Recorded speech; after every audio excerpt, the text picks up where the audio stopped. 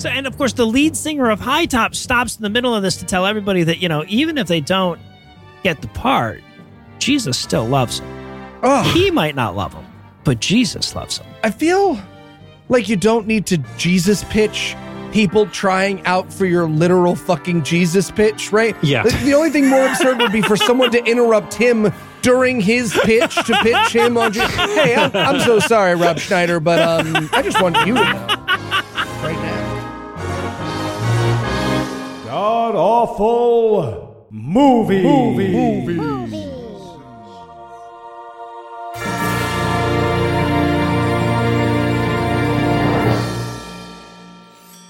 Welcome back to the Gamcast, where each week we sample another selection from Christian cinema because it turns out judges have way more sentencing leeway than we thought they did. I'm your host, No Illusions. Heath will be unable to join us this week, but sitting 900 miles to my northeast is my bad friend Eli Bosnick. Eli, how are you this fine afternoon, sir? Jazz hands and step ball check. And also joining us this week is skeptic extraordinaire Michael Marshall. Marsh, welcome back, sir. Hey, thanks a lot, guys. You can't see it, but I've got my arms out like an aeroplane, and I'm sort of spinning. Yes, so I'm right. It counts. This is right. My leg is going up slightly. All right, so tell us, Marsh, what will we be breaking down today? Oh, we watched High Tops. It is the 1985 musical about a bunch of high school kids who love this Christian band so much that they basically constantly sing to each other about it for about an hour and a bit. It's Saved by the Yell is what we watched. And Eli, how bad was this movie? Well, if you loved when that improv troupe of 40-year-olds came to your school to rap about not smoking, but you wish they'd talked more about their happy science cult's understanding of Christianity, you will love this movie. Yeah, no, it's a live action musical about shoes. I have to I'm not saying I wasn't terrified by every minute of this thing, but exactly how did this wind up in the spooktacular, Eli?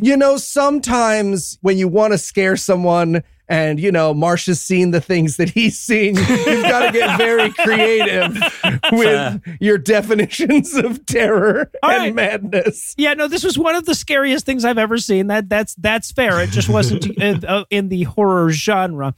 All right, so is there anything you guys want to nominate this one for being the best at being the worst at? Absolutely. I'm going to say best, worst, inexplicable footwear obsession, right? Because this movie is called High Tops, and it's called High Tops because it's about a Christian band called High Tops. And that band is called High Tops because they sing a song called High Tops. And they sing that song about high tops because they wear high tops. And they wear high tops because I've got nothing. Their band is called... Yeah, no, you just have to fucking connect the Ouroboros to itself. Yeah. The thing is that it literally came, I guarantee it literally came from somebody going, what are kids into these days? They got the big shoes. They like the big shoes, right? High Tops. Yeah. And then they were like, yeah, that's the movie. That's the fucking play. That's the theme. And they never bothered to tie it into anything.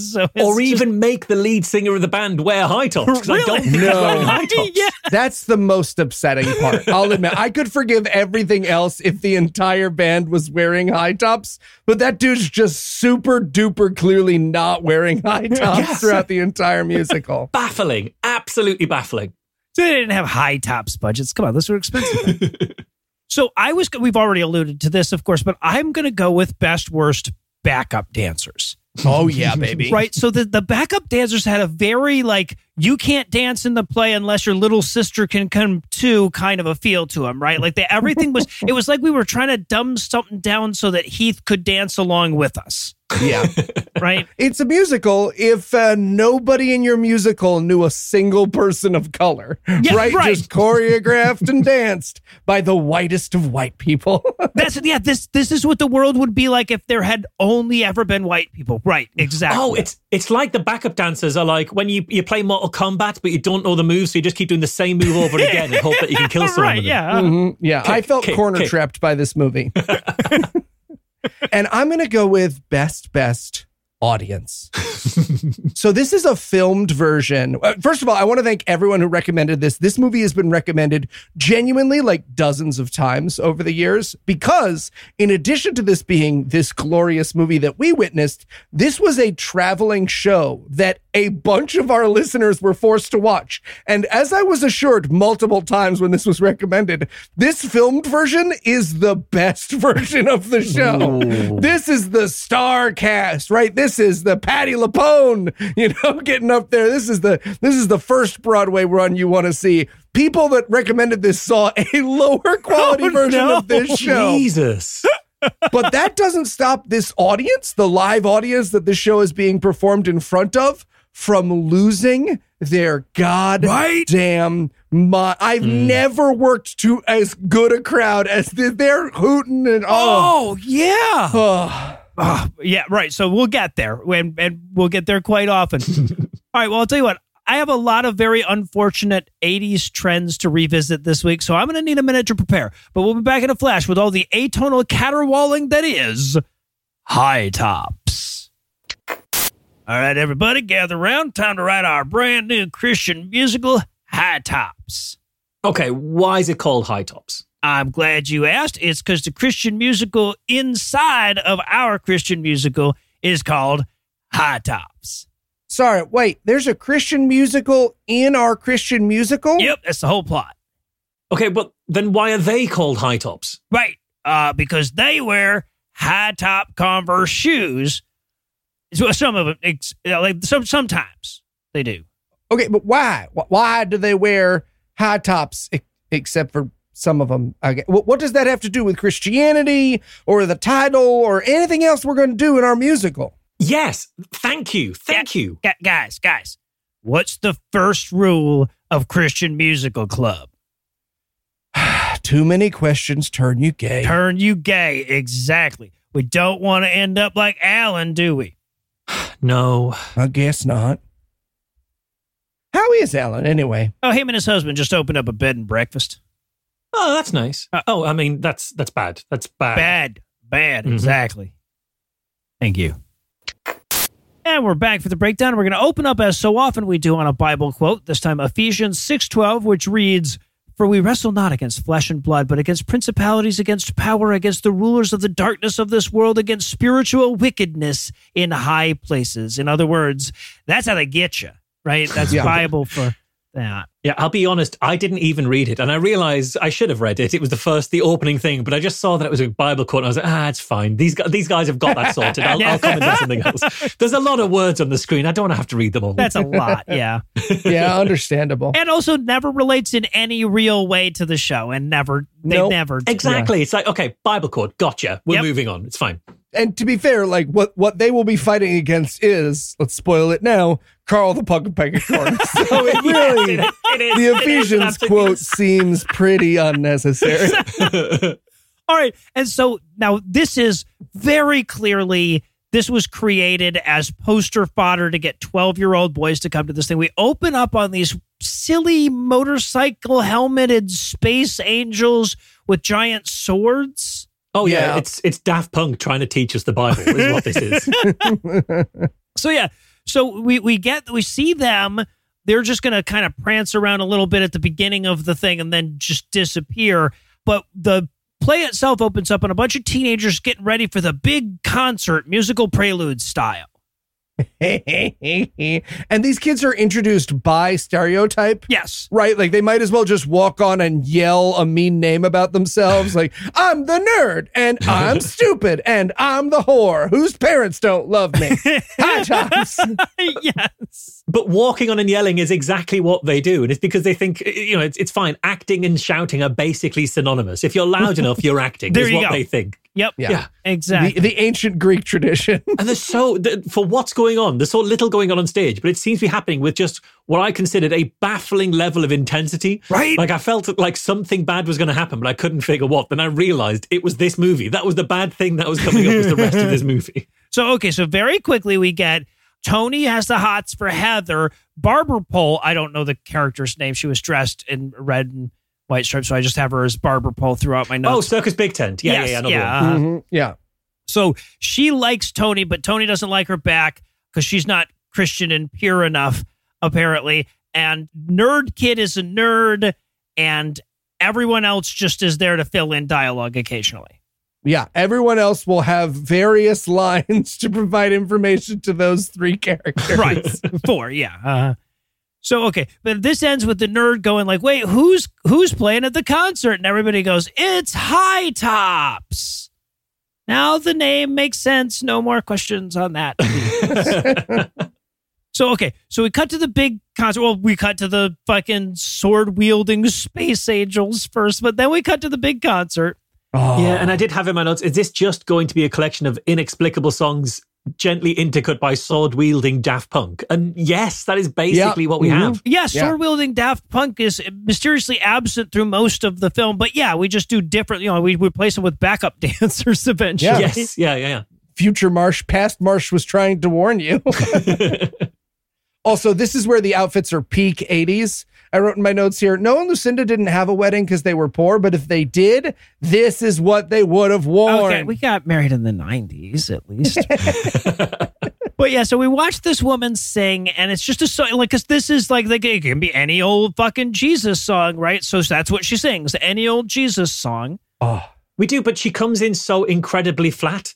And it's weird because she's very clearly dubbed. Yes. So they must have given her another go, and this was the best take that they got. And it's so achingly flat. It's impressive. It's genuinely impressive. Also, her hair is like if you tried to do a bowl cut, but all you had was a wok. Yes. Right. Yeah, Yes. she clearly went into a hair salon with a photo of a Japanese pagoda. One of them, please.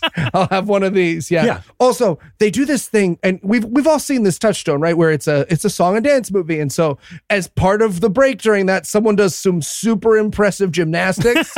And so everyone, but in this case, it's just like me doing a cartwheel. And I mean me doing a cartwheel, right? So much so that the audience pauses before they realize they're supposed to applaud, right? The guy's like, ah! And then there's a pause and the audience is like, oh shit, that was it. I thought that was leading into a flip or something, but no. Yeah. I assume that pause was them making sure that they were okay. So that person is not made to do a cartwheel like that. Are we sure this didn't just end really badly and this is going to be on some sort of compilation of horrific events that have happened in theatre, and then we'll be the monsters cheering it? And it was only when the person carried on walking, so it's fine. We can then cheer. It's fine. So, and honestly, I have to say the most terrifying thing about this entire movie for me was that closed captioning was unavailable. Yeah. Yes. The captions were very much, you are on your own. We are not being part of this. Which is why, like, throughout my notes, I've just got what I think it sounds like they said. Mm-hmm. And at one point, they're talking about how Jesus is the father of lice. Yes. Is that the father of lice? I had that in my notes as well. Yeah. It's light apparently, but for a long time it was the father of lice. Well, you only know that because it rhymes with night later, right? Yeah. Because she says that he's the father of lice, and I'm like, well, he created all the animals. I just don't think that's the one he really wants to be known. Not the one he wants you to lead with. I mean, I get it. And there's a part where it says, the music goes, if you walk in his light, you can talk with each other and what? Something about blotting out the sun. What is going on in this song? Yeah. No idea. I looked at that in Marsh's notes and I was like, oh, I'm going to go and see what it is. But he's right. It is for Heinemann. Yes, it absolutely is. And then, all right, so that song wraps up. And then we meet Satan the Puggapegacorn. Oh, yeah. If you combine the voice of Carl the Puggapegacorn of what Tucker Carlson dreams about when someone says drag queen story hour, this is the character of Satan in this movie. Absolutely. He is dressed like he's doing devil-themed drag at the Baphomet Burlesque. That is how he is dressed. Yep, and he's talking like this right here. And I'm like, yeah, the idea that Satan's from Jersey, that tracks. Yeah. No, it does make... they've obviously been in my traffic. I get it. Yeah, so there's also several moments, and this is just a general note for the Satan character. There will be several moments where the actor obviously doesn't know how to do a Jersey accent, so he got like a phonetic how to do a Jersey accent tape from his local Five and Dime. And so he will end on a word which makes no sense. And his first line is pretty close to it. He goes, I'm not as bad as they say I am. I'm wise. And I was like, you're what? And then I had to watch it again to be like, oh, he means worse. Yeah, he means worse with an accent. There's several of those moments. Yeah. So, but he's gonna do a little shtick, but then he's gonna explain to us that he hates Christian music concerts, right? And at this point, we're all on his side. Yeah, right. Who doesn't? Like, yeah, who doesn't? Yeah, absolutely. Satan? And then he explains that he hates high-top shoes because they are, as near as I could tell, holier than... They're haughty. They're a little bougie for him. I have no idea what this film has about high-top shoes. Normally, I do a lot of weird research when I get bored in the middle of these films, and I start to look into what they had on high tops, why they were so against high tops or for high tops, and I found nothing. I've got no idea other than what you said, Noel, which was that high tops are fashionable. We'll just use a word that's in the news and crack on from there. Yeah. Absolutely baffling. It's kept me awake for days. I haven't slept for days since I've seen this. So I had this moment too, like it was a real kind of a breakdown moment for me. Because at one point he goes, Eddie's Christian musicals, they make me sick. But luckily I brought some Pepto. And he opens his Pepto and the crowd goes fucking nuts. The crowd lost just their mind. orgasms. And I was like, guys, if we did Christian comedy, we would only need to come up with like 3 jokes a month to keep out this pace of podcast production, right? Oh, yeah. That's the thing. It's always there. Yeah, it's almost worth becoming a bigot. We're here's the thing. The minute we turn evil, we're the best at our job. Yeah, right. So, but eventually, though, the space angel, this besorted space angel, chases Satan off with his robotic voice. Mm-hmm. This is where I noticed, by the way, that these space angels, when you see them, they'll always be holding their swords by the blade. Oh, constantly. Yes. Yeah, Right? absolutely. Because very clearly, otherwise, the blade would fall off the fucking handle. Mm-hmm. Yeah, no, they weren't going for the, super nice cardboard when they made the props for this movie, which I talk about this later, but this is throughout the movie. This movie is the weirdest combination of like high budget and low budget I've ever seen. Yes. Because on the one hand, it's very clearly professionally filmed and this full musical being done in what I assume is a theater. And on the other hand, most of the set is painted cardboard. Yeah. Yes. Yeah. A lot of that. So, okay. So then we get back to Satan wanders off and we get back to the concert and it's time for them to do their last song. It's the Jesus fight song. So all the backup dancers, they pull up their shiny shields and they sing this song that is, and we see this constantly in Christian movies that are aimed at teenagers. They're singing being a Christian is pretty badass if you think about it song, which is doubly self-defeating when it's presented as a fucking show tune. Yeah. If you give these people maximum credit, it's singing a song about a pretend holy war. Yeah. But without that credit, they're just singing a happy, jaunty tune about dying in a holy war for Jesus. About how happy they would be to die for Christ. Yeah. It's so fucked up. And they're being led in that refrain by what looks like Chachi in a red cummerbund. That is basically who is leading the high tops. Also, and I almost had this as best worst, it's the disparity between the actors' faces and the voices that they give them in the dubbing over. Because Chachi on this has an incredibly, and I would say completely out of place low voice, like weirdly low voice for this song that sounds a bit like kind of Depeche Mode or the Human League while he's bouncing around looking like 1950s Cliff Richards. It's such a weird mix. Yeah, he looks like if Rob Schneider was in a biopic about Rob Schneider and they younged him up. That's what this guy looks like. They go through the stupid parts of the armor of God, but they lose their courage because the armor of God gets super stupid. Mm-hmm. They're like, the breastplate of righteousness and the shield of justice. Never mind the sandals of whatever, I don't know, fucking continents or whatever. It's fine. Do a cartwheel. Again, could not understand a word they were singing, so I just wrote down what it sounded like. Though it baddest the one still inside paddle yet. Yep. That's what I got. Mm-hmm. I managed to figure out one of them from context clues because the refrain was, until all of my deal. And I realized after about 6 times that it's enemies yield until all of my enemies yield. Oh. And then I realized what happens is I can only figure the lyrics out if I try and transcribe them phonetically as to the noises it sounds like they're saying, and then me try and say those noises out loud several times. Eventually it clicks as to what words that ought to be, but it takes that amount of effort to get to even one of the lyrics to this song. Interesting. To any of these songs. Fun fact, that's how Noah reads my notes in our It is. So yeah, it's just... All right, so this song wraps up. The 26 people in the crowd go fucking nuts for it. And then Chachi comes out to explain why they're called high tops. And it's because high tops are a symbol for reaching up. And what's up? God. Yeah. Get it?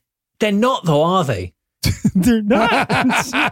And it was at this point that I realized he isn't wearing high tops. He's wearing some sort of boots that I couldn't tell if he was wearing a tardigrade on each foot or if it was just that he is a tardigrade from the waist down, like a kind of centaur or mermaid. I couldn't tell which of those two it was. Oh, and even he realizes this doesn't make any sense because then he'd be like, wow, I guess we would be called hats if that was where we go. So you know what? Shoes are like running, running.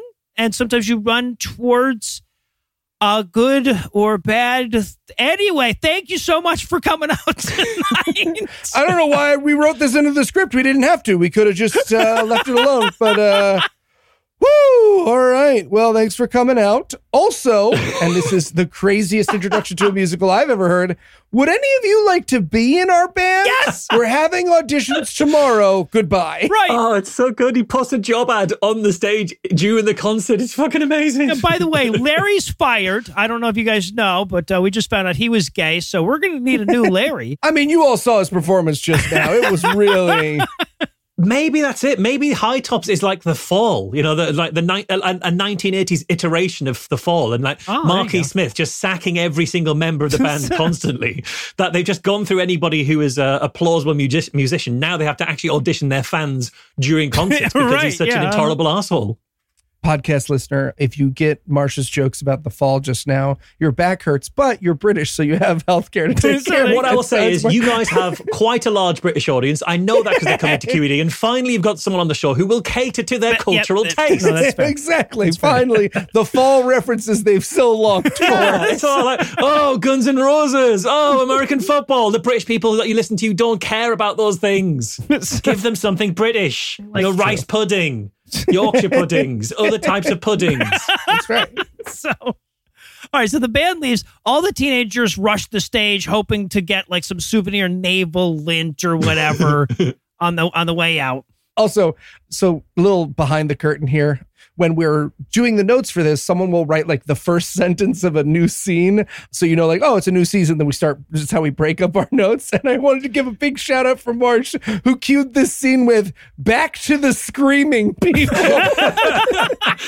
The problem is sometimes I watch these films before you and I don't take the labeling of the scenes as seriously or as helpfully as you guys. So it's just, sometimes it's just my inner monologue spilling out on the page. Right. It's the only place he can be free. So all of the teenagers, quote unquote, that we've already met, they want to join the band and they're all going to do the auditions and they should do the auditions together and they should get shoes, whatever. It's just a bunch of that shit for 5 fucking minutes. Can I bring up something here that I found disturbing and quite spooktacular? Can we talk about stupid guy who disappears from the rest of the play? The guy with the Hawaiian shirt? Yeah, there's a guy in a Hawaiian shirt who in this scene will very clearly be established as a main character and one of the kids at this high school.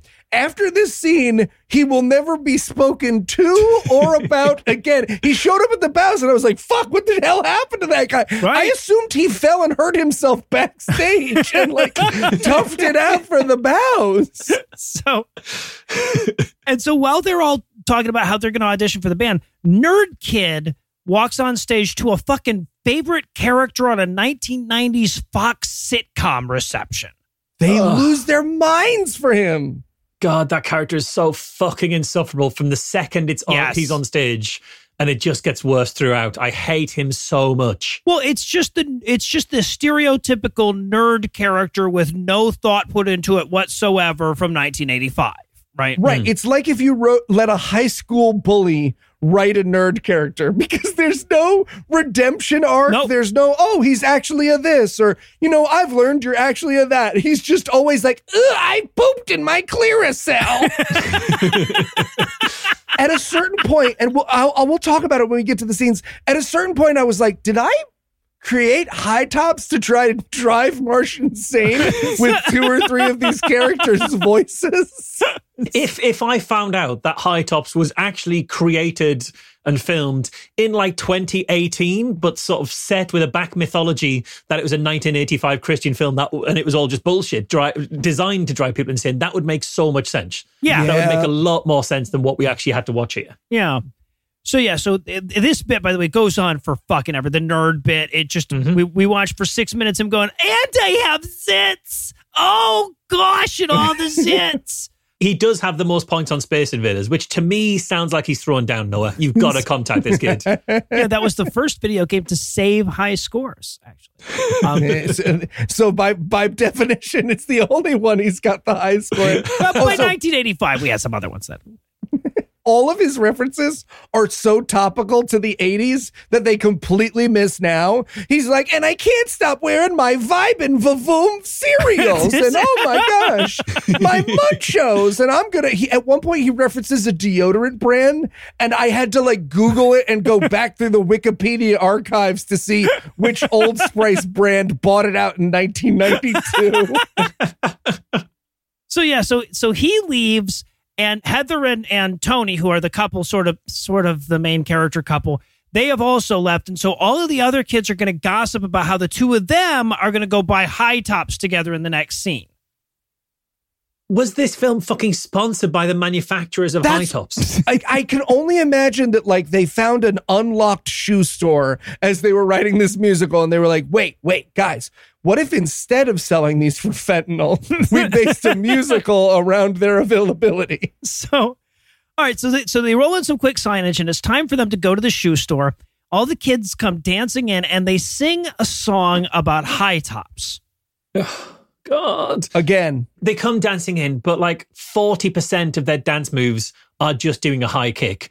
Well, high is very generous. Okay, medium high kick, a waist level kick, and then another 40% is just airplane arms. So it's like high kick, airplane arms, high kick, airplane arms. We're done. Yeah, that for 20 minutes straight. Oh God! And the lyrics, it's like run in the sun, look at you run in your high tops. Back when music meant something. These lyrics are banal compared to scat. Yeah. Thing is, they're not even necessarily really a running shoe, though, are they? Like a high top Converse. Really. So it's not even like, look at you running your high tops. Badly, you should be wearing some sort of like ergonomic running shoe. You'd be way more efficient. You'd shave minutes off your personal best over a few miles. But they're really excited about this. So they do some low level acrobatics. Well, breakdancing? The same guy comes and does another acrobatics, as though he heard us joking earlier in the podcast and was like, I can also do a handspring. Yes! I was actually saving the handspring towards the end of Act 1, just so you know. And then the nerd kid, they do the assisted backflip. Him and Tony do the assisted backflip thing. And then he goes to do a little breakdancing and then thinks better of it. Yep. Oh, yeah. We've got 80s white guy breakdancing, a.k.a. bottom scooching. Yes. He does a little bottom scooch in a circle. Ta-da, done. Yeah. Look, one of my life goals and one of my deepest fantasies is to surround Heath with a circle of people who just start, go Heath, go Heath, go Heath, until we trick him into dancing, and then everybody boos him. The dancing happening on this stage is about as close to that fantasy as I've gotten at this point in my life. God, 100%. And what we cannot emphasize enough is just how this is all happening under the same basically two lines of a song repeated, I would say 500 times. Like, the audience give a massive cheer when the song's finished, and I can only assume that's because they realize they're no longer stuck in a time loop, that they are free to go about their lives and have like families and children and age because the time loop is broken. Right, that they are going to get to the back to the parking lot at some point. Yeah, no, the whole song, the song is about the fact that high tops are a kind of shoe, right? That's the only thing. The high tops don't come to symbolize anything within the song. It's just, hey, look at those shoes, the song. So now apparently the writers are like, oh, fuck, this movie has to be about something. So we're going to cut up to some color-coded angels that are looking down on Earth, right? We have pink angel, blue angel, and green angel. Imagine how badly your writing has to be going for you to have to flash cut to heaven for your plot. Yes. Yeah. Meanwhile, in the Eternus, all right, here we go. And this is where we find out that the lack of diction isn't just constrained to their singing voice, because the angels are completely incomprehensible, I wrote down what she says is, just look at the DASLA to this memory tube's on the subject of faff. What? What? Yeah, so the angels have, and I had to piece this together. It took a minute. The angels have tubes that they can look through that tell you human memories or something. And they're looking through it, trying to figure out what the fuck is going on with fashion. Fashion. Yes. That's what the faff was. Fashion. Oh. Yep. Right. Okay. The entire time they're doing this, by the way, they're doing it in such a way that they have to keep putting in these "no, trust me, that was a joke" pauses. Yep. And letting the audience, like letting 3 of the audience members go, "Oh, I should laugh. He would be very upset if I didn't." They have a weird moment where they're like, yeah, all the fashion trends from different eras are all different. I bet they'd all dislike each other. And I wrote in my notes, I mean, I feel like Bronze Age people would, dig a t-shirt. I don't think it's all that separate, angel ladies. Yeah, so they look up the definition of fads or fashion or something. They read the dictionary definition of fad. Yes. They're so desperate for things to say on stage. The Oxford English Dictionary defines fad as. And then they're like, the fad thing references peer pressure. They're like, what's peer pressure? They're like, I guess you could look it up in the same fucking dictionary. But they're like, no, we're going to ask the Archangel Gabriel. I'm sure he's not doing anything. So he shows up wearing a couch. Yes. Yeah. He's dressed as a golden hot dog in a shiny blue bun. That is what he's dressed as. That's about to jump over a bunch of buses. Yeah. Yeah. All I can imagine is that they had to pick their costumes from Flash Gordon's leftover bin. Right. Brian Blessed he refused to wear this, so you guys can have it. So they ask Gabriel, they're like, hey man, what's peer pressure? And he's like, sometimes it's bad. And I'm like, sometimes? Is it good when it's trying to turn people into your religion, Gabe? Is that the exception? And it is. Yeah. That's the exception. Mm-hmm. Also, at one point here, I think it's just a mistake with the editing or the copy that's on YouTube, but at one point, Peter's face gets blurred out like he was originally played by Chris D'Elia, and they had to sink this actor in. I found it very distracting. Hang on. There is that court case that went through that said you have a right to be forgotten on Google. Sure, do you think that actor's done that? Yeah. It's like his name is scrubbed and they've had to go through and scrub his picture, his face out of all of the scenes. So we listened to Gabriel explain peer pressure from cocaine's point of view for a little while. And then God shows up in the form of flashing epilepsy lights. And Gabriel's like, what's that, God? I should send them to Earth and make them pretend to be teenagers long enough to learn this lesson about peer pressure? Is that the plot? Okay. Also, I just have to point out that when God showed up with his flashy lights, the app that I have on my iPad for epilepsy popped up a warning that said, this movie might not be safe for you. And I was like, you're telling me fucking app on my iPad. Continue. So they do this whole, your mission, should you choose to accept it, is to 21 Jump Street your way into the high school at the center of this story and learn about peer pressure. Right. How badly did you guys want a shot-for-shot remake of Varsity Blues, but with angels instead of kids? I was only trying to think of Never Been Christ. Doesn't quite work. Oh! He says you have to infiltrate the high school. I'm like, yeah, Christianity has gotten way better at that since 1985. Let me tell you. But then he warns them. He's like, but it could be dangerous because Satan could rip your soul from your flesh and torture you for eternity if you screw this up. Yeah. Thank you. Because I did not remember that being part of the mythos, right? It's like, well, angels, because I feel like that's a very different pitch, right? Than you're going to go down and see what it's like to be in high school. But of course, if you mess up, Satan will rent you limb from limb. They're weirdly scared of Satan. Like, oh no, not Satan. And it turns out Satan is just behind them because he lives nearby anyway. So Satan isn't this big, evil, scary figure they've heard of. He's just the neighbor who's an asshole or something. Right. I don't know. Yeah. Yeah. So he comes in and he starts talking shit. None of us got this in the moment, but eventually we all realized that he's calling them twerps. He keeps calling the angels twerps, but he's doing the exaggerated Jersey accent. So he's saying twoips. I heard twats, or twats every time. It's like, fucking hell, Jesus. I mean, in England, that's not that harsh a word, but in America, that's pretty strong stuff for a Satan in a Christian movie. Yeah, you want to ask about the Crazy Billionaire remake? It is just whatever Marcia's notes thought Satan was saying at any given time. That's the Crazy Christian Billionaire remake we're making at this movie. So Satan leaves, and all the angels are a little nervous now about the mission, but Gabriel insists. And there's this weird moment where he's like, you have to give me your wings first, right? Oh, I really wanted the de-winging to be excruciatingly painful. For it just be them, blood everywhere, like a fucking Titus Andronicus production. Absolutely. Yes, exactly. Oh God, make it stop. Well, and then there's this creepy ass bit because again, these are all teenagers and Gabriel's played by a grown ass man. So there's this creepy ass bit where Gabriel demands that they take off their robes. Mm-hmm. Right. He's like, and now I'll need your robes. And they're all like, oh, I don't think I'm comfortable taking my robe off in front of you. He's like, come on now, take off your robes. And now I'll need your robes. And then they're wearing like these weird nightgowns and there's this awkward pause because they're waiting for the next scene to say. And I was like, please don't ask for their nightgowns, Gabriel. Well, he doesn't. I don't want to be on a list. Rips the nightgowns right off of the motherfuckers. So he's going to reveal their teenager identities by ripping off their nightgowns. One is a valet girl, the other is a nerdy girl, and the other is a surfer dude.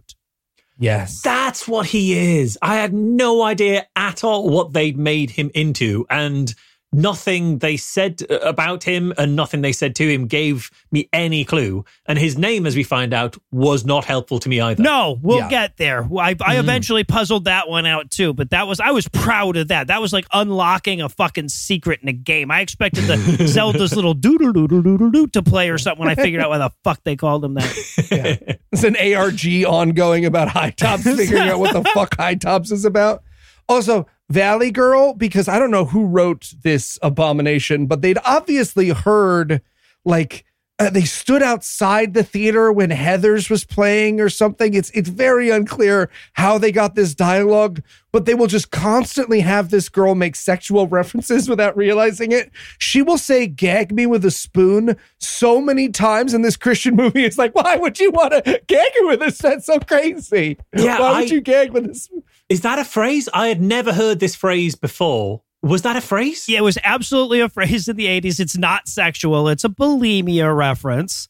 Okay. I would like, look, I should know better than to argue with one Noah, Bethesda Delusions, but I would like to argue that it's a bulimia reference and it's sexual. Well, it could be sexual if you want, but it was meant as a bulimia reference. But yes, gag me with a spoon was a big thing in the 80s. Just to be clear, Eli, was there an overlap in that Venn diagram, or was that two separate circles for you? Marsh, it's one circle, baby. It's one beautiful, perfect, thick-edged circle. So, okay, but so then now that they've got their personalities, we're going to get another musical number, this one about fads, right? And this is what music would sound like if they outlawed tunes. I would like to give a special thank you to Michael Marshall for letting me know that this is about fads.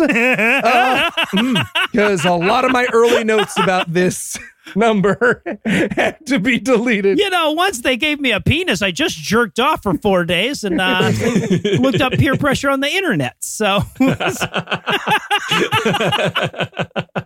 No, so and this is my favorite thing about this entire fucking movie, right? They do this whole musical number about fads, and they want all the characters to come out representing different fads, but they could only think of one fad, right? That was hula hoop. Everything else is just like an ethnicity or something, right? It's just like or Elvis, or a dated sketch on SNL. Yeah, right, uh-huh.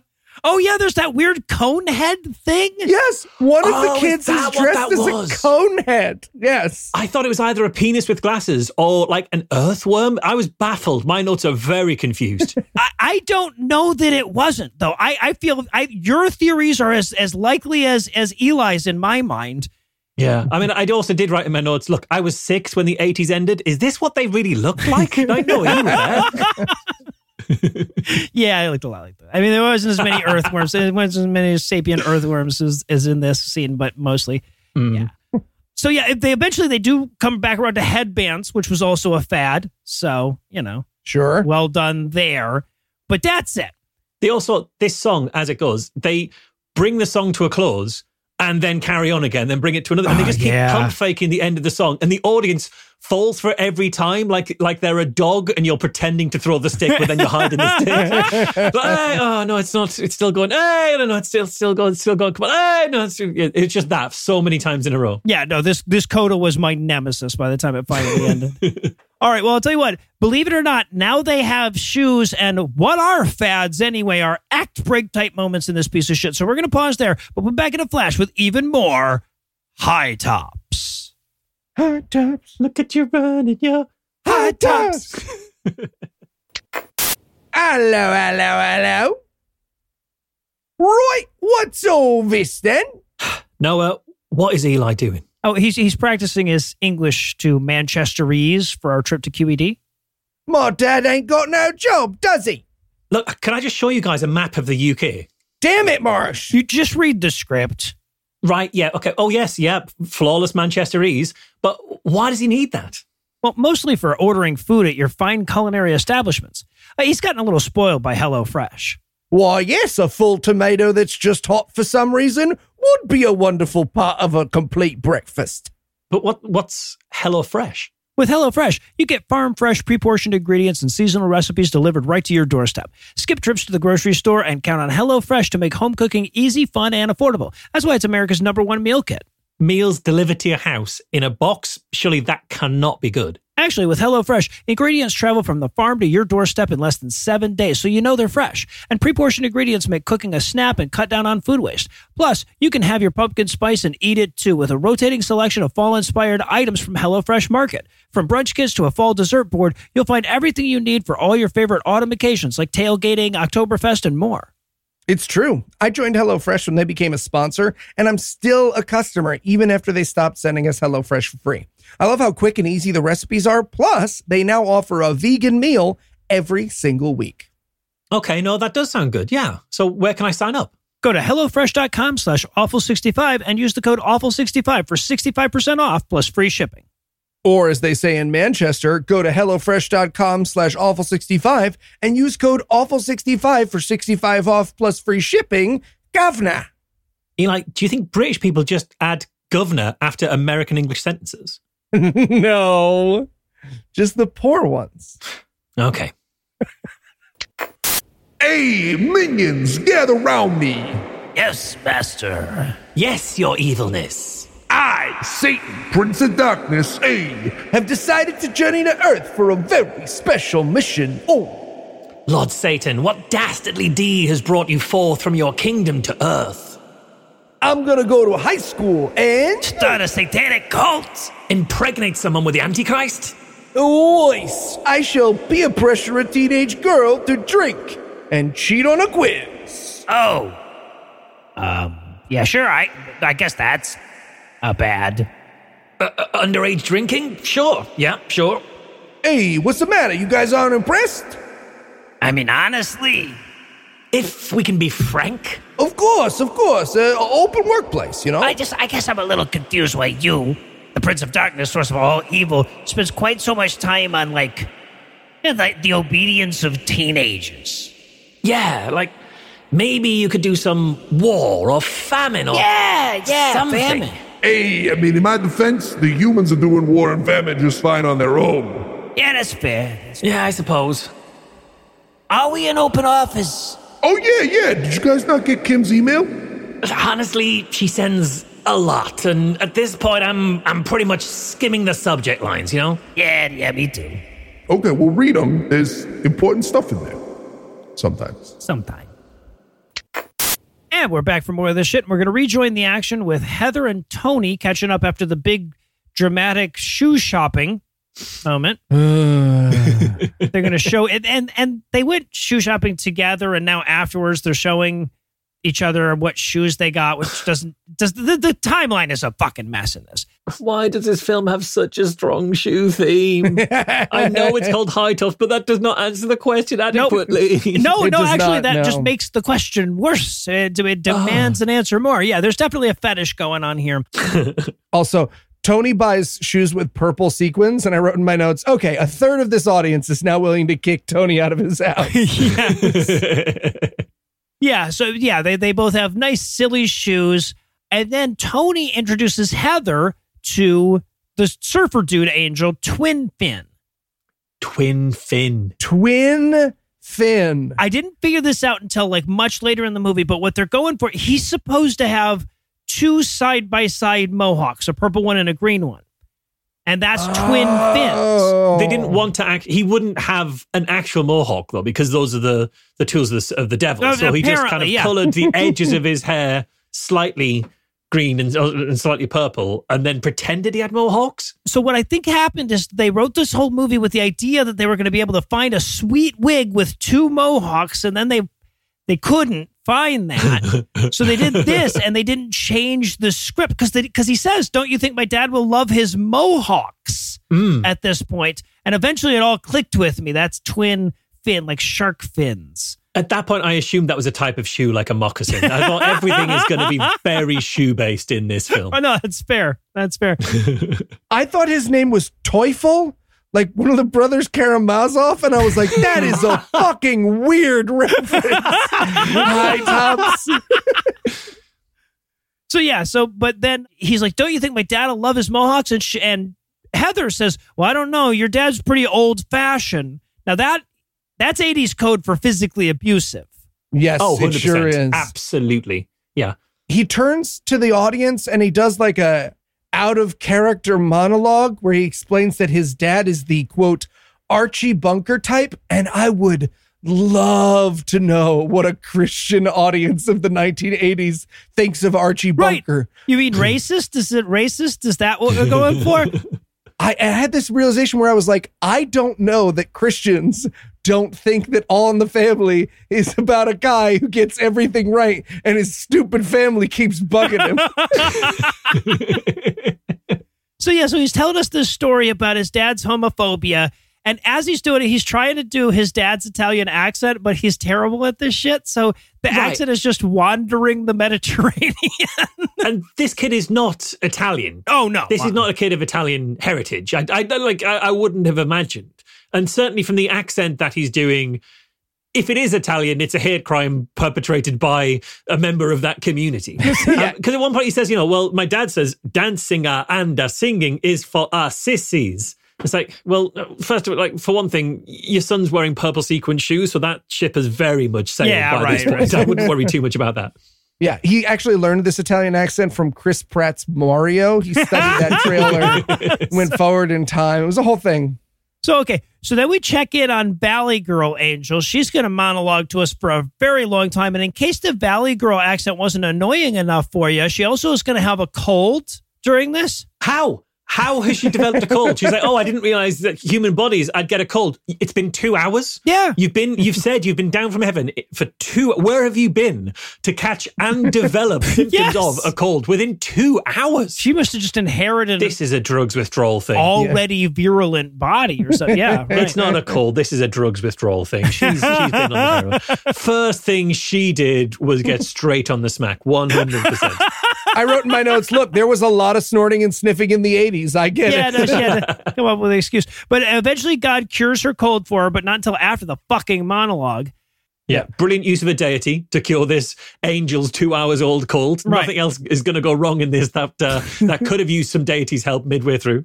I just have to note that the entire time she's doing her monologue, Twin Fin and the others are in a freeze. But the outfit they've chosen to put Twin Fin in is these incredibly tight pantaloon stockings. So I'm trying to make jokes about this girl's Valley Girl accent, but I'm also just staring at this teenager's junk outline in deep, deep discomfort. Yeah, no, it was labyrinthesque in its exposure.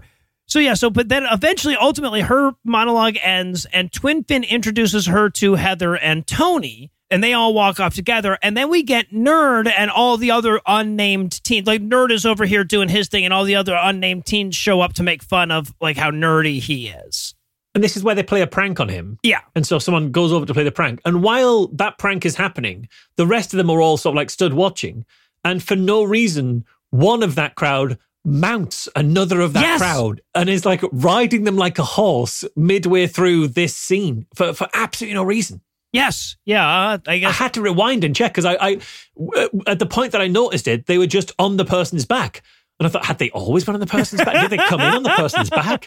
Is that a thing? I had to find out at the moment that it happened. There are no small roles, Marshall. Only small actors. So yeah, but the prank that they're going to pull on him is that they're going to tell him that barber pole girl is secretly in love with him so that he'll go flirt with her and embarrass himself. Right?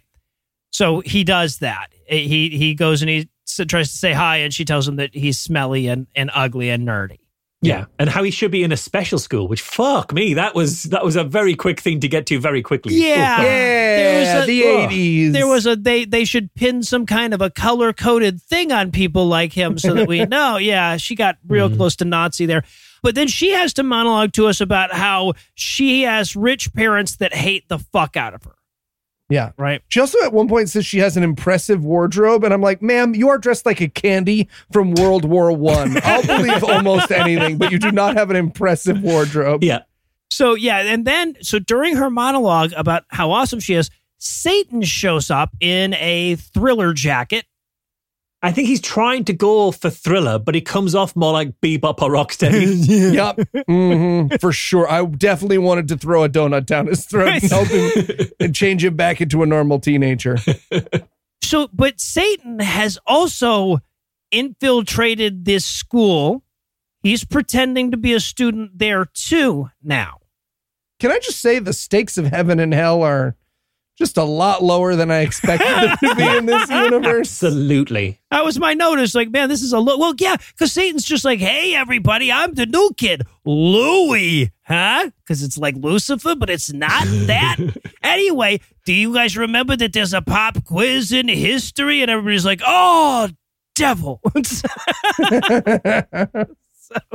Did Satan make that? Look, I don't want to go full Heath and just create my own fictional universe within the universe of this film. Did Satan make there be a pop quiz? Is that what we're supposed to believe? I guess. That's entirely possible. But yeah, so he turns to Barber Pole and he says, you're probably going to do really bad on that history test. But hey, what if you cheated on the history test? And she's like, no, about cheating. Okay, you talked me into it. Yeah, I'm not going to be persuaded to cheat that easily. Could you give me some sort of shit song about it? And that might be just enough to tip me over the edge. Yes, this kicks off a Satan tempting them to cheat on a pop quiz musical number. Mm-hmm. And the chorus of this is cheat, cheat, cheat, just a little bit. Cheat, cheat, cheat, cheat. I wrote in my notes, straight out of the Try Guys new employee handbook. Yes, and that's just going to go on for an eternity. And this song is so repetitive that I started thinking that there's like a writer's strike a third of the way through writing this song, and they're like, we got to make it work, guys. We got to make it work. And so this is the thing. This is where I realized that the repetitive nature, how every single song in this entire fucking thing repeats every line at least 8 times, that helps pay off the fact that every single line is indecipherable. You can't understand a word they're saying. So if you get every third word of a sentence that's repeated 6 times, by the end you're like, okay, I do know that sentence. It's fine. I've got it now. Yeah, I've pieced it together. Yeah, it's like doing a Sudoku puzzle, but with your ears. So we listen to the cheat song for an inordinately long amount of time. As this song's wrapping up, they roll out the classroom set. So we end it in first period history. The teacher goes to hand out the test. They stop for a moment here to acknowledge that, yes, the new kids in class wouldn't have to take the test today. That feels like a bit of admin that we didn't need played out on stage. We could have got that. It's fine. We know how school works. Of course, now, if any of you actually have like 1,000 wings all over your bodies and can call the voice of God into existence, you don't have to take the quiz. And the audience at this point, they're so beleaguered and confused that when the teacher explains the rules of the test, the audience react to it like it's a joke because they've lost all comprehension of what constitutes a joke. Right. They're like, oh, he walked all the way across the stage without needing assistance. Was that acrobatics? Woo! So I'm not in church and it's a Sunday. Anything but church. And it's so good because the teacher, having like outlined all of the rules of this test, then leaves the room once the test starts, and they start singing the Cheat, Cheat, Cheat song again. And I wanted the teacher to come back in and say, like, did I hear you guys immediately start singing Cheat, Cheat, Cheat in complete chorus the second I left the room? Guys, did I leave the room for 0 seconds and you devolved into what can only be described as an orgy of cheating? Yes. Everybody's running around. They're copying off of it. Now, first of all, you can't copy off of somebody's paper the instant that the goddamn test starts. What would you be copying? Exactly. The test is just, it's a terrible time to copy her answers. Her answers so far are her fucking name. That's all she's written. So yeah, but everybody's trying to cheat off of Heather and Norman. The teacher comes back. They all sit down or whatever, try to act like everything's normal. But then Heather gets an F because the teacher catches her talking to Barbara Pole about how she's not going to tell her the answer to number 36 or whatever. Right? Oh, God. And at this point, this is all taking place on the stage, but there's the blocking of the stage and the scenery, and they've just got the backing dancers who are normally coming on occasionally and doing some like cartwheels, just doing some like sad dances through, like they're doing sort of ASL via interpretive dance. Just like, oh, and this is the cheating dance and the sad caught cheating. Yes, dance. yeah, exactly. So, and the teacher's like, well, you get an F, Heather, and Norman tries, the nerd kid tries to rescue her and explain what's really happening, but Barbara Pole makes it very clear that she will break his fucking dick off if he dies. It's a weird shift in tone. I gotta tell you, it's a weird. It's just like, you know, the backup dancers are like, what the fuck do we do? She's like, I'll fucking stab you in the throat. He's like, cheat, cheat, cheat, stab touch, violent step touch. So the class ends. All the kids shuffle out except for Heather and Valley Girl. Valley Girl comes up to Heather and commiserates with her about how awful it must be to have gotten an F on the test because someone else cheated, right?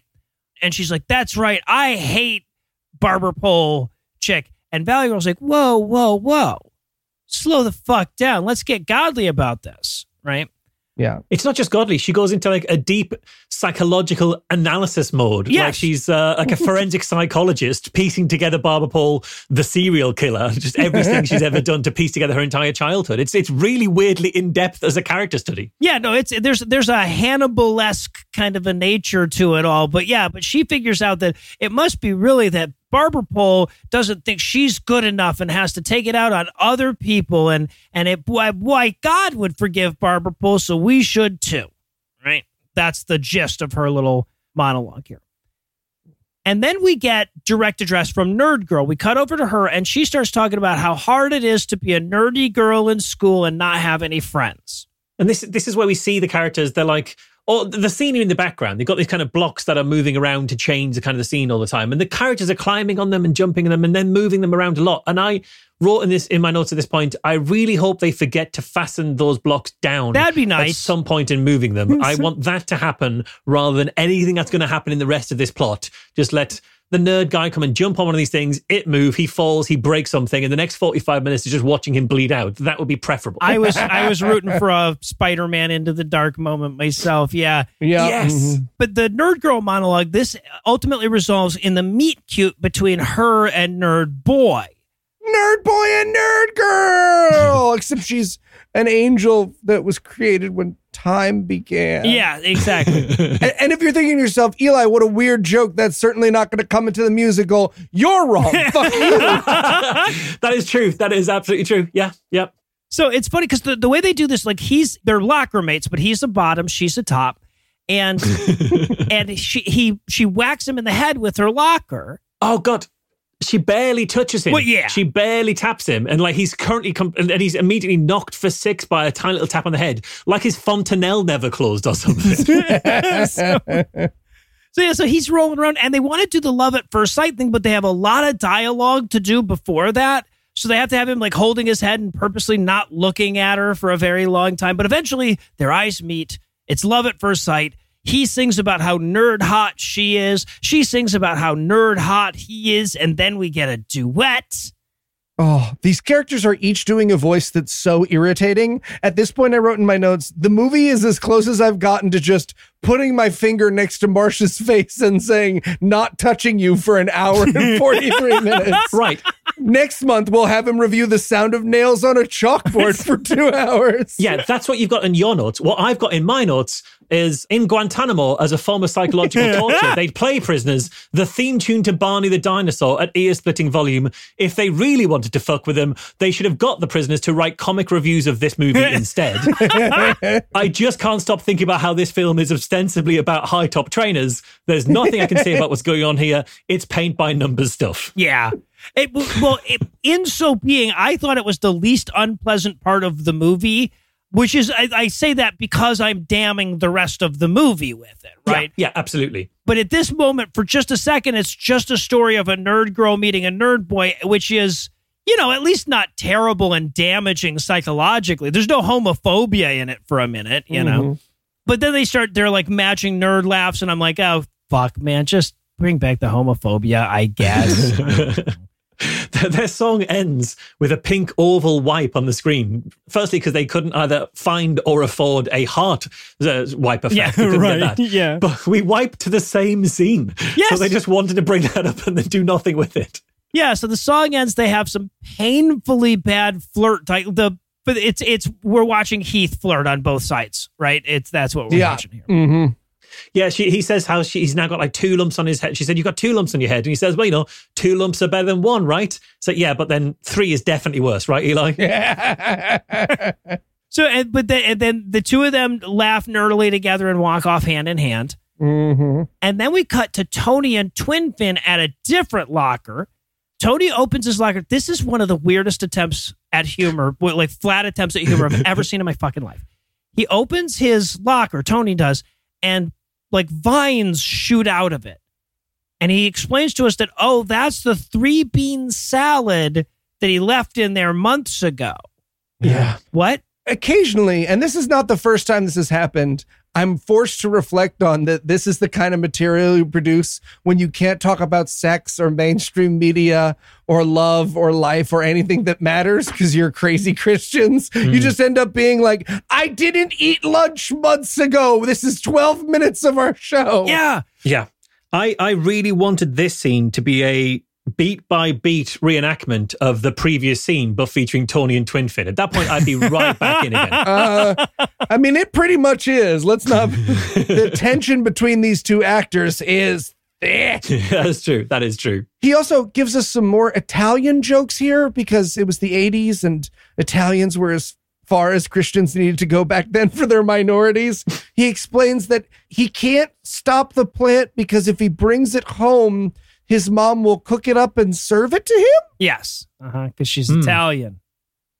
You know how they and are. They're always serving plants. Eating weeds. Yeah, Beans. exactly. Yes, that must have been said in the writer's room. Oh, Italians and their food.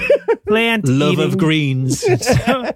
So yeah, but he explains to Twin Fin that he's going to marry Heather because he really wants to fuck her, right? Yeah, and Tony is more believably Italian than he is interested in Heather. That's why we've done this.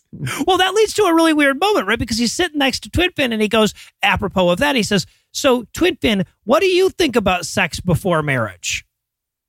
And it definitely sounds like an offer, right? Yes, that sounds like Very an offer. much, yeah. He has this. Twin Fin's like, shit. Okay, let me get a water bottle and find a shower somewhere. I can meet you in the parking lot.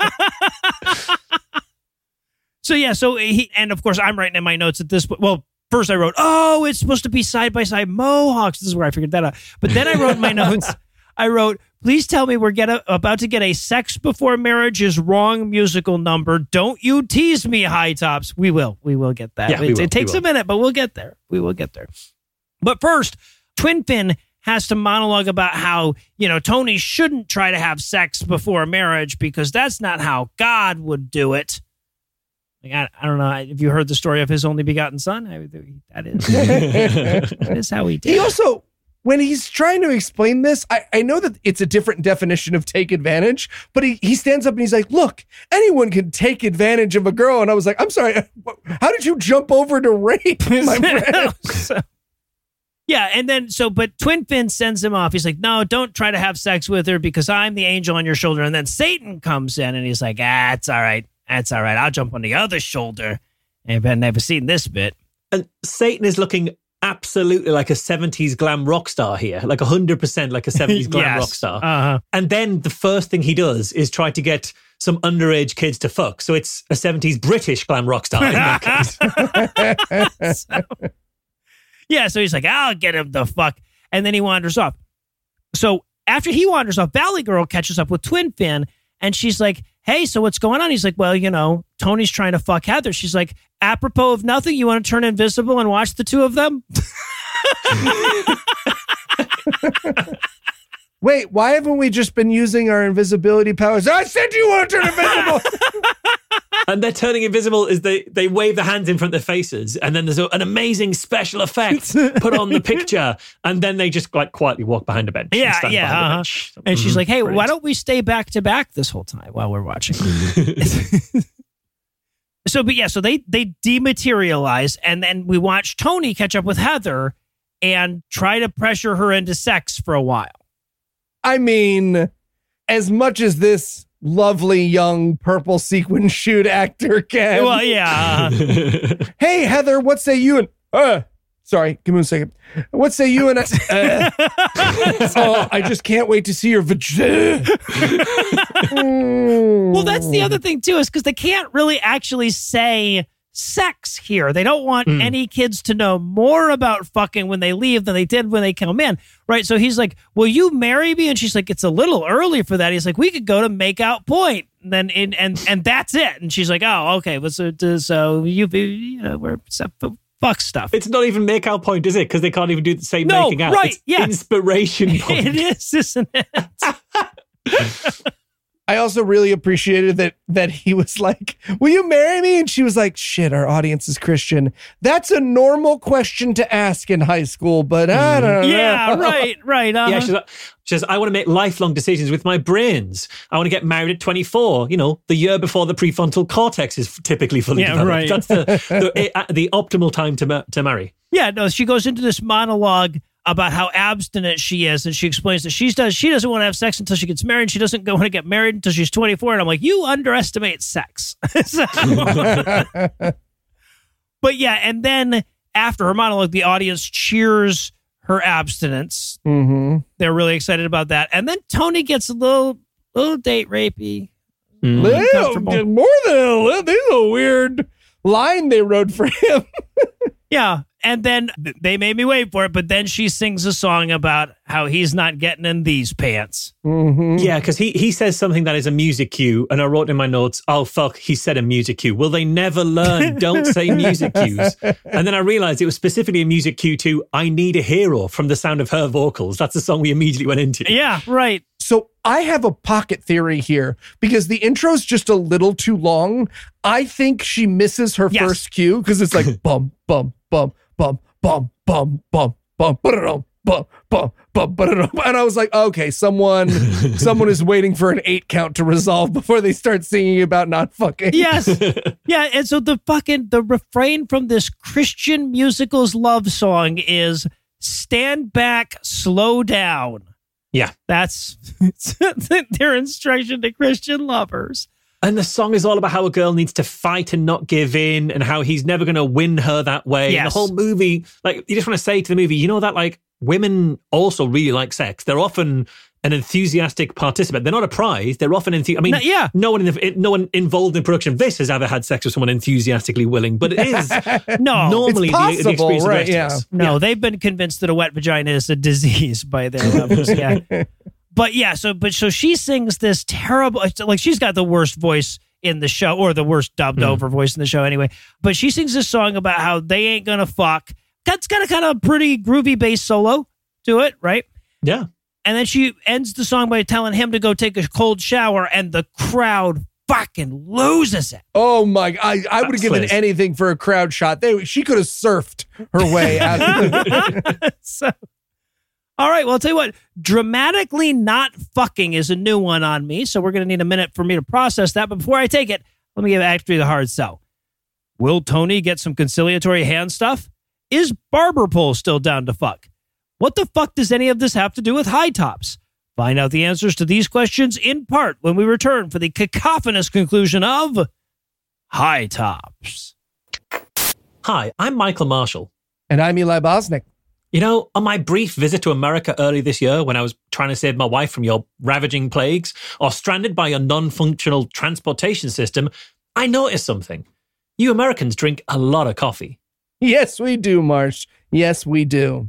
And it made me wonder, why? Well, Marsh, depending on the brand, coffee is 2 to 3 times as caffeinated as tea. So we here in the States could use the stimulation because we are so tired. But the one part of my day that the capitalist hellscape can never ruin is my morning cup of Trade Coffee. What's Trade Coffee? Trade Coffee is a coffee subscription service that makes it simple for you to discover new coffees and make your best cup of coffee at home every day. No fancy equipment required. Plus, Trade partners with the nation's top-rated independent roasters to send you coffee that they know you'll love, fresh to your home and on your preferred schedule. And you get to support small, local businesses. A win-win. It's true. Heath and Eli both became customers when Trade Coffee started sponsoring us, and they loved Heath's choices in dark and complex roasts so much that they made an official God Awful Movies collection out of his choices. Which I am fine with and not hurt by at all. Dude is on the show 4 times a year. You chose his coffee choices. No, it's fine. It's fine. I'm fine with it. I'm fine. But yes, Trade Coffee picks out great dark roasts with flavor profiles that I love each and every month. Upgrade your coffee today with Trade Coffee and let them take the guesswork out of finding your perfect cup. That's drinktrade.com/awful for $30 off your subscription to the best coffee in the country. Drinktrade.com/awful. Coffee? Because I don't know how long we can keep doing this. Yeah, like, I mean, in England... You have out the air!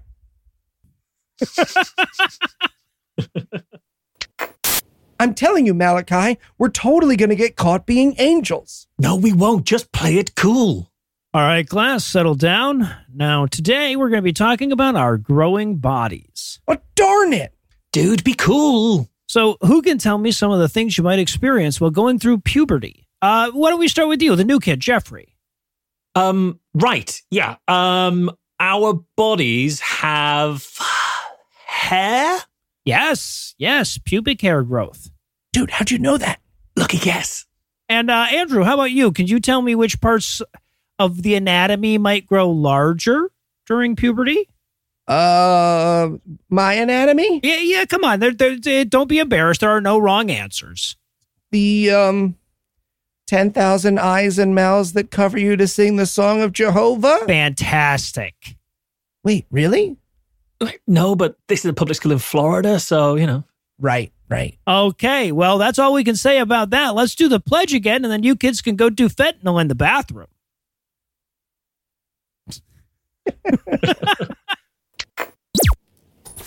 And we're back for more of this shit. We're going to rejoin the action with Satan harassing the nerd girl, Grace. I got confused at this point with the Satan's accent. He referred to her as the Noid. The Noid from like the Domino's. Oh, yeah, right. Yeah. I also was confused by that.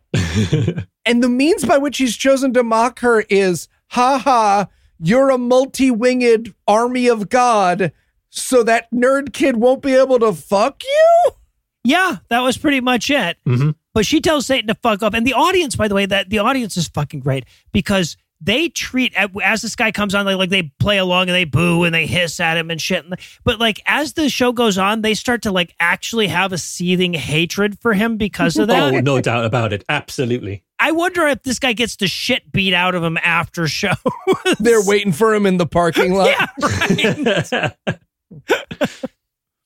right. But Satan seems to think that like he's going to trick her into fucking Norman beforehand so she can't get back into heaven, which if you think about it is a super cruel thing for God to have set her up for. Anyway, so now that her and nerd boy Norman are on a bench together, and he's talking about how awesome it is that there's finally a girl that likes him and that talks to him and that he can really relate to. And why, boy, gee, if something ever happened between the two of them, he didn't know what he would do. And then she tells him that she is an angel and therefore has no genitals and cannot love. And can I say, I did not see that coming as part of the plot for this teen musical is like, oh, Norman, I'm sorry. I'm an angel from outer space. Luckily, Norman's a teenage boy and he just wants to get his dick wet. So he has no follow-up questions except whether or not he's going to get to second base. Yeah. So the no genitals thing, we've got options there, right? I mean, you've got the main thing's missing, but there's other we can do other stuff, right? It's all kind of stuff that we can, you could touch. But yeah, so he sure is bummed. He's so bummed, in fact, that he's thinking about not even trying out for High Tops now. And she's like, but then what the fuck would the third act be, man? Yeah, she gives him this weird pep talk, which is all about how, like, God loves you more than I do, which is rough from the woman he loves. I know you love me, but, like, God loves you more than I do. And, you know, look what God's done to you so far. And that's more than I love you. Yeah. So, you know. Also, can I just say that during this musical number, it felt as though the pianist was trying to play them off to end the song. Right. Right, because it barely matched what they were saying and doing. It's just like, bang, bang, bang, bang, bang, bang, bang. Yeah, no, I thought at one point I thought that maybe the pianist was trying to drown her out, and I loved him for it, you know? She also encourages him to measure himself the way God does. And I wrote in my notes, all or nothing with internal damnation is the stakes, because I don't think that's a good idea. Yeah, right. Exactly. Bad advice, lady. So, okay. So then we get Barbara Pole running into Satan, and she sure is nervous about her upcoming audition to be in High Tops.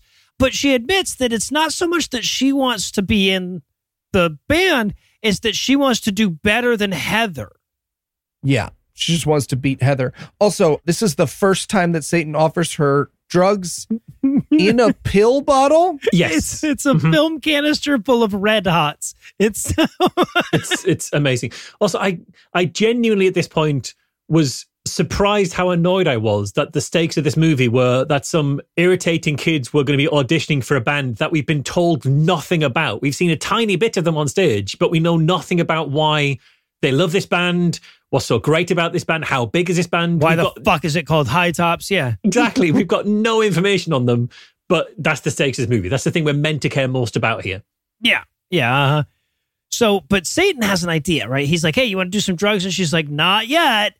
And he goes, okay, well, I'll bring it up again later, and then again, and then again. But between now and then, I got a great idea how you can make sure Heather doesn't beat you. What if you just lie to her and tell her that the audition has been moved to a different time? Well, Satan doesn't actually suggest that. He says you should do something to stop Heather auditioning. And I thought, oh, they're going to go full Tonya Harding, aren't they?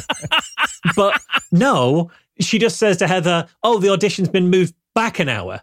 But it's still going to be going on an hour later. Even if there was only the dozen kids that we've seen auditioning, it's going to take more. They're not going to have like 5 minutes at most each with zero turnaround. It's turn up an hour later, you're probably still going to be fine. Tell her it's tomorrow. Also, by the way, the last interaction that Heather had with Barbara Pole was when, like, Barbara Pole was cheating on her in history and made her get an F on her test because of it, and then didn't tell the teacher what. Why would she believe this girl? Yeah, holy as she's supposed to be, she does appear to have the memory of a goldfish, which is problematic for her character. Yeah. I did realize the reason why this movie doesn't know how long auditions are meant to take is because this movie clearly gave a part to literally everybody who was willing to be in it. Yeah. Auditioning for this movie was just like 10 minutes of like, okay, you guys, yes, you're the main guy, off we go. That was the entire audition sequence for this movie. So, okay, so now it's time for everybody to get ready for their big audition.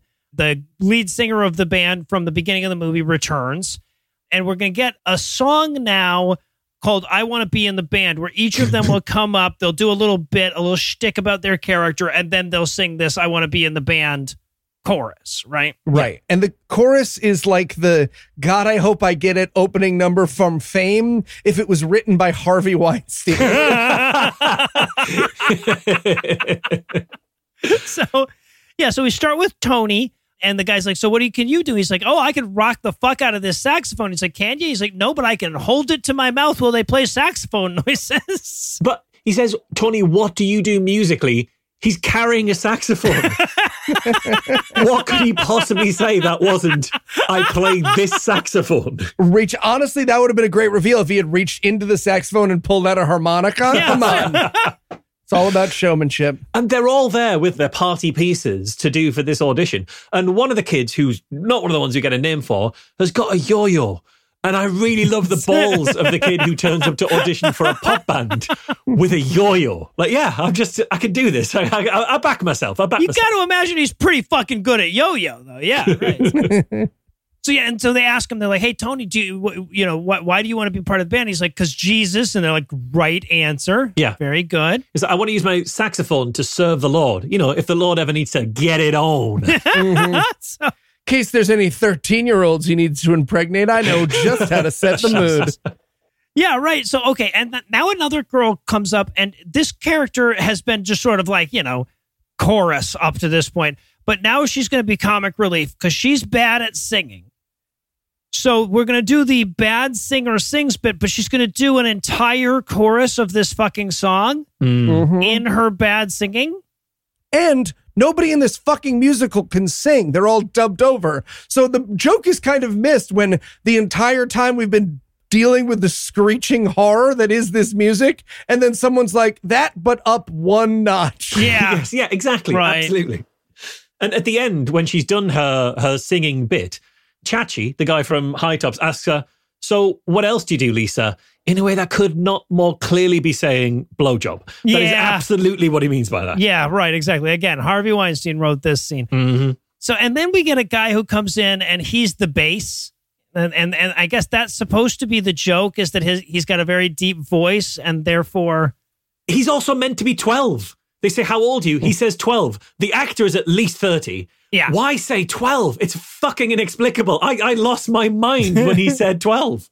Also, he doesn't have like a super low voice, right? He's like, I want to be in the band. And I'm like, yeah, that's normal low. Yeah, I mean, probably lower than I could go, but yeah. Right, the movie's acting like he's about to put his feet up his asshole. Oh, this is because no one in this film has ever met anybody black. They've never heard like the bass tenor in like a proper choral ensemble. So they're like, oh yeah, this is as deep as anybody we've ever met can possibly get. Right. No, exactly. Yeah. So, okay. So now it's Barbara Pole's turn. She gets up and she does her bit. And man, I'll tell you what, this chorus is so good. I can listen to it 4 goddamn times in a row, back to back. That's how good it is. Oh, sorry. No, 5 times in a row, because then everybody sings it together. Yeah, I'm not going to lie. My notes here were less than 30 minutes left, Eli. You can do this. Yeah. So, and of course, the lead singer of High Top stops in the middle of this to tell everybody that, even if they don't get the part, Jesus still loves them. Oh. He might not love them, but Jesus loves them. I feel like you don't need to Jesus pitch people trying out for your literal fucking Jesus pitch, right? Yeah. The only thing more absurd would be for someone to interrupt him during his pitch to pitch him on Jesus. Hey, I'm so sorry, Rob Schneider, but I just want you to know right now.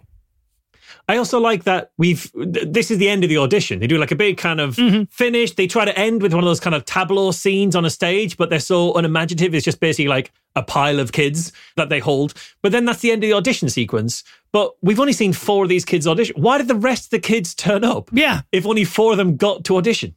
Moral support. Well, sorry, there is one more audition to go, you see, because still haven't seen Norman give his whiny, self-pitying ass audition. He sings the fucking human version of It's Not Easy Being Green. He keeps almost accidentally doing Behind Blue Eyes. It's really, he's like, nobody knows what it's like. Shit, I'm blue. Yeah. No, and also, so the voice at this point, this is not the same voice that they dubbed him over with before. They might as well have Louis Armstrong doing this song, right? For how much it matches. Yeah, that 12-year-old is dubbed over. Yes. Right. Also, the lyrics to this song as well, about how he's so sad and no one understands him. This song is the cry for help that a student makes before a school shooting. This is exactly what this is. I actually had in my notes, this is some school shooter levels of woe is me. Yeah. Yeah. So, but his song ultimately ends, I'm fast forwarding for the sake of the listeners, and the lead singer, the High Top singer, announces who made the audition. Now, keep in mind, we've seen 5 people audition. 6 of them made it into the band. All right, everyone. Everyone is in. Good. It's amazing. Good. the band that we've seen so far is Chachi and 3 backup dancers. Yes. And he recruits 6 kids into that band. This is every red flag imaginable. This is not a real band. This is not a real band. This is a grooming tactic, 100%. Oh, no. He said he was shorthanded. He didn't say how shorthanded he was. Yeah. I'm the last surviving member of my band's bus crash. You know, maybe that was a cut line from the show. Yeah, and so, of course, everybody goes, the crowd goes wild for the fact that Norman made it in. The other characters, not so much. They don't seem to really care too much about it. But Norman made it in, and he's the crowd favorite. Hooray for Norman. So sometime later, we get Satan congratulating Barber Pole. And he's like, hey, you know, what would be great to celebrate would be drugs and alcohol together at the same time. Huh? Mm-hmm. Yeah, here's this premium bottle of mouthwash we can swing together. I could do our entire interview. I promise not to. I could do our entire review of this movie just based on how the devil actor holds a bottle of pills from the bottom at his very fingertips. It's absolutely insane. I heard nothing else. Yeah, he's like a cop who thinks they've found fentanyl. He's like, try not to touch it at all. Right. So she's like, no, I'm not quite ready for the drugs and alcohol yet. And he says, all right, I'll keep them handy. Wait, where were those friends, right? No one ever begged me to take drugs. So, but then Heather shows up. Now, Heather, of course, has been told that the audition had moved back an hour. And since it was only 4 people doing one chorus before 6 of them were accepted into the band, it's over now. So she's all very upset with Barber Pole for lying to her. And while they're having that fight, the lead singer from High Tops walks in and overhears them. Yeah. And he confronts her. He's like, now, Jenny, Barber Pole, is that true? And she's like, yes. It's like she couldn't think of another word that would go there if it wasn't true, right? Like, what is lying? Shit, I forgot how to lie. Again, why so the audition's over, the band leader, the guy who's the star of this band, just is still hanging around where the 15-year-old girls are? Yep, he sure the fuck is. He's so clearly cruising for tail, but it's a Christian band, so that absolutely tracks, to be fair. Yeah. Right. Can I interest you in an I Heart Hot Youth Pastor's bumper sticker? They're making me give all these away. But he's like, well, I'm sorry, Barber Pole, but I have to kick you out of the band for being a satanic cheater. Heather, would you like to audition in this back room, just you and I? And she's like, I sure would. And the two of them wander off. Yeah, they do, yeah. So, okay. So now Barber Pole's like, you know what, Satan, if you still have those drugs and that alcohol, I would take some now. Give me your pills and start pouring. Pouring where he's only got a bottle. Is he just start pouring, like free pouring into your mouth?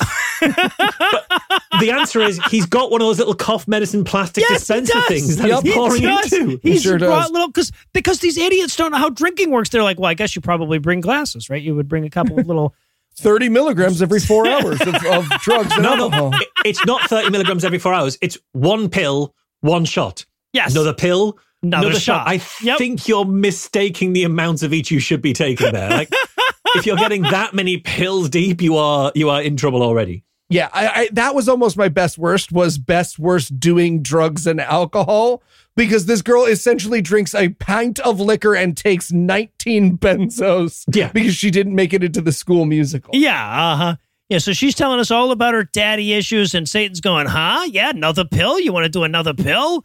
Oh, God. When the actress talks about how much her parents do not want her, she gets way too real. And it's like, okay, you all right there, Ginny? Like, we still doing the play here? You know you're on stage? Come on. She just starts to mumble to herself, and so you end up doing a bunch of Christian musicals. But then you turn 20 and then 30, and you're like, what am I doing with my life? I don't have an agent or a manager, and this isn't paying any Lort fees. Anyways, yeah, Satan, whatever. So and of course, he's got that fast acting alcohol, right? Because she's taken 3 shots in like 8 minutes, and she's shit-faced. Yeah. And now we fast forward through all the fun parts, and now she's, just like sickly drunk. Norman shows up, right? The nerd kid shows up so that she can tell him how gross and disgusting he is. There's a moment here she's talking about Norman. She's like, Norman is awful. And then Norman walks in and she leans against Satan and she says, speak of the devil. and the crowd loses it. Oh, God, it's the I've biggest never laugh gotten in a the crowd reaction this enthusiastic in my entire goddamn life, guys. Yeah, maybe it's just the street performer in me, but I was like, man, this seems like a really good crowd. I would love to work. Can we just switch to entertaining Christians? 3 the tariff jokes is so much per lower. month. So much lower. It's like when you see the diving and then someone does a really complicated dive and then someone just comes up and goes straight up and down. It's like, the difficulty's not, it's easy to perfect that. There's nothing to it. Yep. Yeah. And so, and Satan's like, just keep taking more drugs. You'll be fine. Trust me. And then she overdoses. I mean, she is very, very easy to convince into an overdose. He's pushing at an open door. Let's face it. There's an open door right there. Yeah. So the whole gang shows up. Norman's trying to revive her. And the whole gang shows up. She's got an empty bottle of pills and alcohol sitting right next to her. And everybody goes, what happened, Norman? Because he's the smart one, I guess. There's one guy says, I don't feel a pulse, forgets he said that, and like 8 seconds later says it again. Like Zencastr just cut out on him or something. Guys, did you hear? Did you hear what I said? So, and just now, at that exact moment, the 321 Jump Streeting angels at the center of this story, they hear the call from Gabriel that they have to come back to heaven now, right? He blows his horn and they have to stop being kids. And they're like, oh, wow, should we, help the overdosing girl using our angel powers? He's like, I don't know. That is the bell. The alarm went off. Overtime. And to go up to heaven, they have to go back to heaven, but it looks like they think they have to walk there because they start like slowly ascending the staircase. Did God not spring for an Uber? Oh, he's texting us. He'll reimburse us for a lift. You know, it's fine. Let's just walk. Let's just walk. So they go to wander off. Satan shows up to talk a little shit to him before they go, Norman chases Satan off, right? He comes up to the overdose and he goes like, how's the drugs doing? And he's like, you go away. You're Satan and terrible. And pushes him. And the crowd goes wild. They love that shit. Yeah, they did love that. And then Gabriel's second horn blows. The angels disappear. And everyone starts praying for Barbara Pole because she has just died of an overdose of the drugs. Yeah. This is where we get to really see the editor flex his technology muscles, right? Oh, yeah. He really worked his Commodore 64 on the footage for this one. Oh, 100%. They threw all the rest of the budget at this last 10 minutes. They were holding it all back for the finale. 100%. Yes. Yeah, absolutely. But yeah, so they all pray and then God unkills her, right? And undrunks her because she wakes up completely sober, which is the real miracle. That's the real miracle. Yeah, she's not high or anything. Yeah. They were salvia pills with salvia juice, guys. I told you. So yeah, but no, she wakes up and she says, I had the weirdest dream and Twin Fin was there and Valley Girl was there and Nerd Girl was there. And then we're supposed to be like, oh, she died and went to heaven temporarily. I get it. And then she turns to Norman and she's like, Norman, why did you help me when I overdosed on drugs? I'm like, as opposed to what? Yeah. Standing over her expiring corpse and laughing? Yeah, but Norman explains that they are both vulnerable in their own ways. For instance, he likes computers and she's a massive bitch.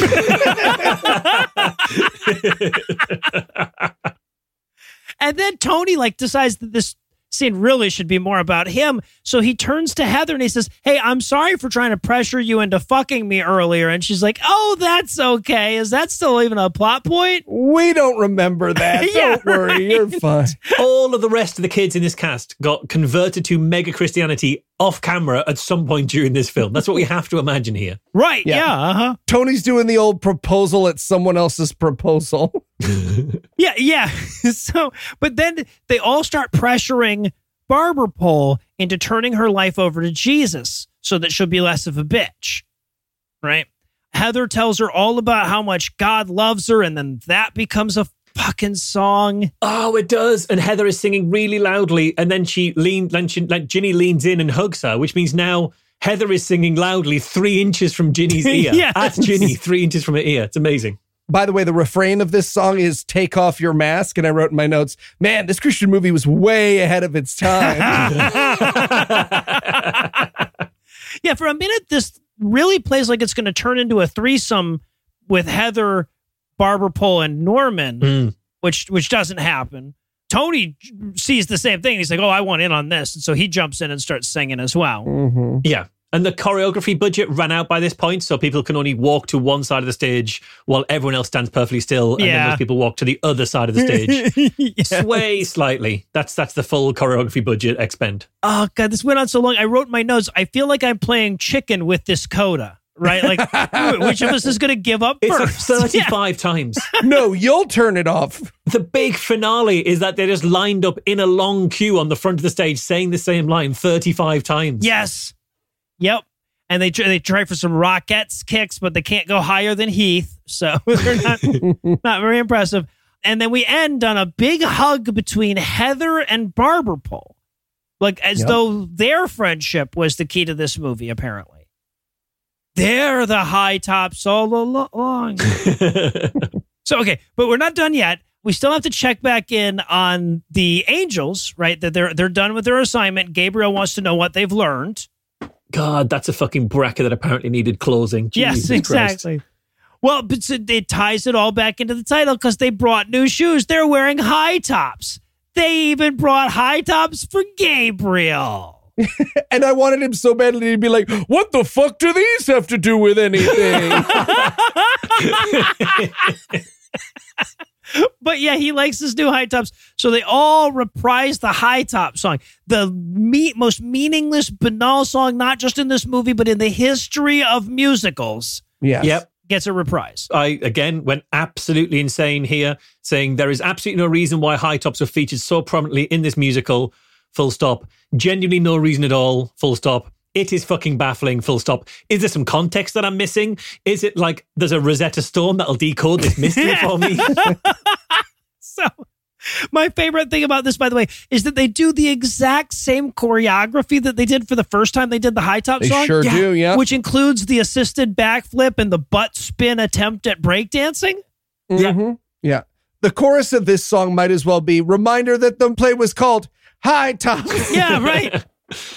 Also, this is when they do the bows, right? Like at the very end of this is when they do the bows. And the only reason I point that out is that everyone gets the bows, except when Satan comes out, the crowd is still in their fucking Christian hypnosis. So they just boo the actor during his yes, bow. in the curtain call, they're still booing. And he's a little hurt by it. You can see him be like, show's over, guys. You could just, fuck you, boo. I'm just Dave now. You're booing. Fuck you, Dave. There is an 80% chance that audience still think he's Satan to this day. Absolutely. Oh, shit. And then we get to the credits, and I don't have any. Marsha's got extensive notes on the credits. I didn't have any notes there. Sorry. Yeah, Marsh. no, I'm going to leave that to you, no. Well, I just wrote that I'm a professional, so I've actually watched these credits. Take that, Cara Santa Maria. And then I realized that Google Docs immediately linked Cara's name to me saying her name in the Google Docs. And I wrote, don't link her name here, Google Docs, you snitch. Yeah. All right. Well, this movie kind of wore its moral on its sleeve. The only real question is what the fuck it has to do with high tops. And I'm not going to ask you guys that one because, we all have our limits. So instead, I'm going to thank Marsh one more time for helping us out this week. And hey, while we still have you here, remind our listeners where they can go to hear more from you. Absolutely. You can hear me on Skeptics with a K every 2 weeks where I'll be doing some skeptical analysis of various interesting investigations that I've been doing. And obviously you can come to QED where you guys will be and so much of the cool stuff will be. That is on the 28th to 30th of October. So basically immediately to now. There's still a couple of tickets left, so rush out and grab those, and we'll see you all in Manchester. Hell yeah. And check the show notes if you need a link to pick up your tickets or to check out Skeptics with a K. And well, that does it for our review of High Tops. That's not going to do it for the episode just yet because we still need to subject ourselves to more pain and suffering. So Eli, tell us, what's on deck? While visiting the ancient walls of the Holy City, 2 American young women and an anthropology student must survive a biblical apocalypse. We'll be getting back into a far more traditional spooktacular spirit with Jerusalem. Zal with a Z. It's a Z. All right. So with that to look forward to, we're going to bring episode 374 to a merciful close. Once again, a huge thanks to Marsh for helping out today, and a perhaps even huger thanks to all the Patreon donors that help make the show go. If you'd like to count yourself among their ranks, you can make a per episode donation at patreon.com/godawful and thereby earn early access to an ad-free version of every episode. You can also help a ton by leaving us a 5-star review and by sharing the show on all your various social media platforms. And if you enjoyed this show, be sure to check out our sibling shows, The Scathing Atheist, Citation D, and D&D Minus, and The Skeptic, available wherever podcasts live. If you have questions, comments, or cinematic suggestions, you can email godawfulmovies@gmail.com. gmail.com. Legal services for this podcast are provided by the law offices of P. Andrew Torres. Tim Robinson takes care of our social media. Our theme song was written and performed by Ryan Slotnick of Info Drafts on Mars. All other music was written and performed by our audio engineer, Morgan Clark, and was used with permission. Thanks again for giving us a chunk of your life this week. For Heath Enright, Neil Bosnick, I'm no losers. Promise to work hard to earn another chunk next week. Until then, we'll leave you with a Breakfast Club close. Eli bought the script to this movie the minute the recording was finished, so that he could be off book for the live performance at QED. Damn right. The Daft Punk Space Angels went on to be in a way cooler play with ninjas and laser guns. Norman is now an atheist and gets way more tail as a result. I mean, the movie kind of implied that he was going to get laid before Tony, right? It just, that is true. That Barbara is Pole true. was ready to fuck. He got to do hand stuff with the angel, right? I think we agree. Yeah.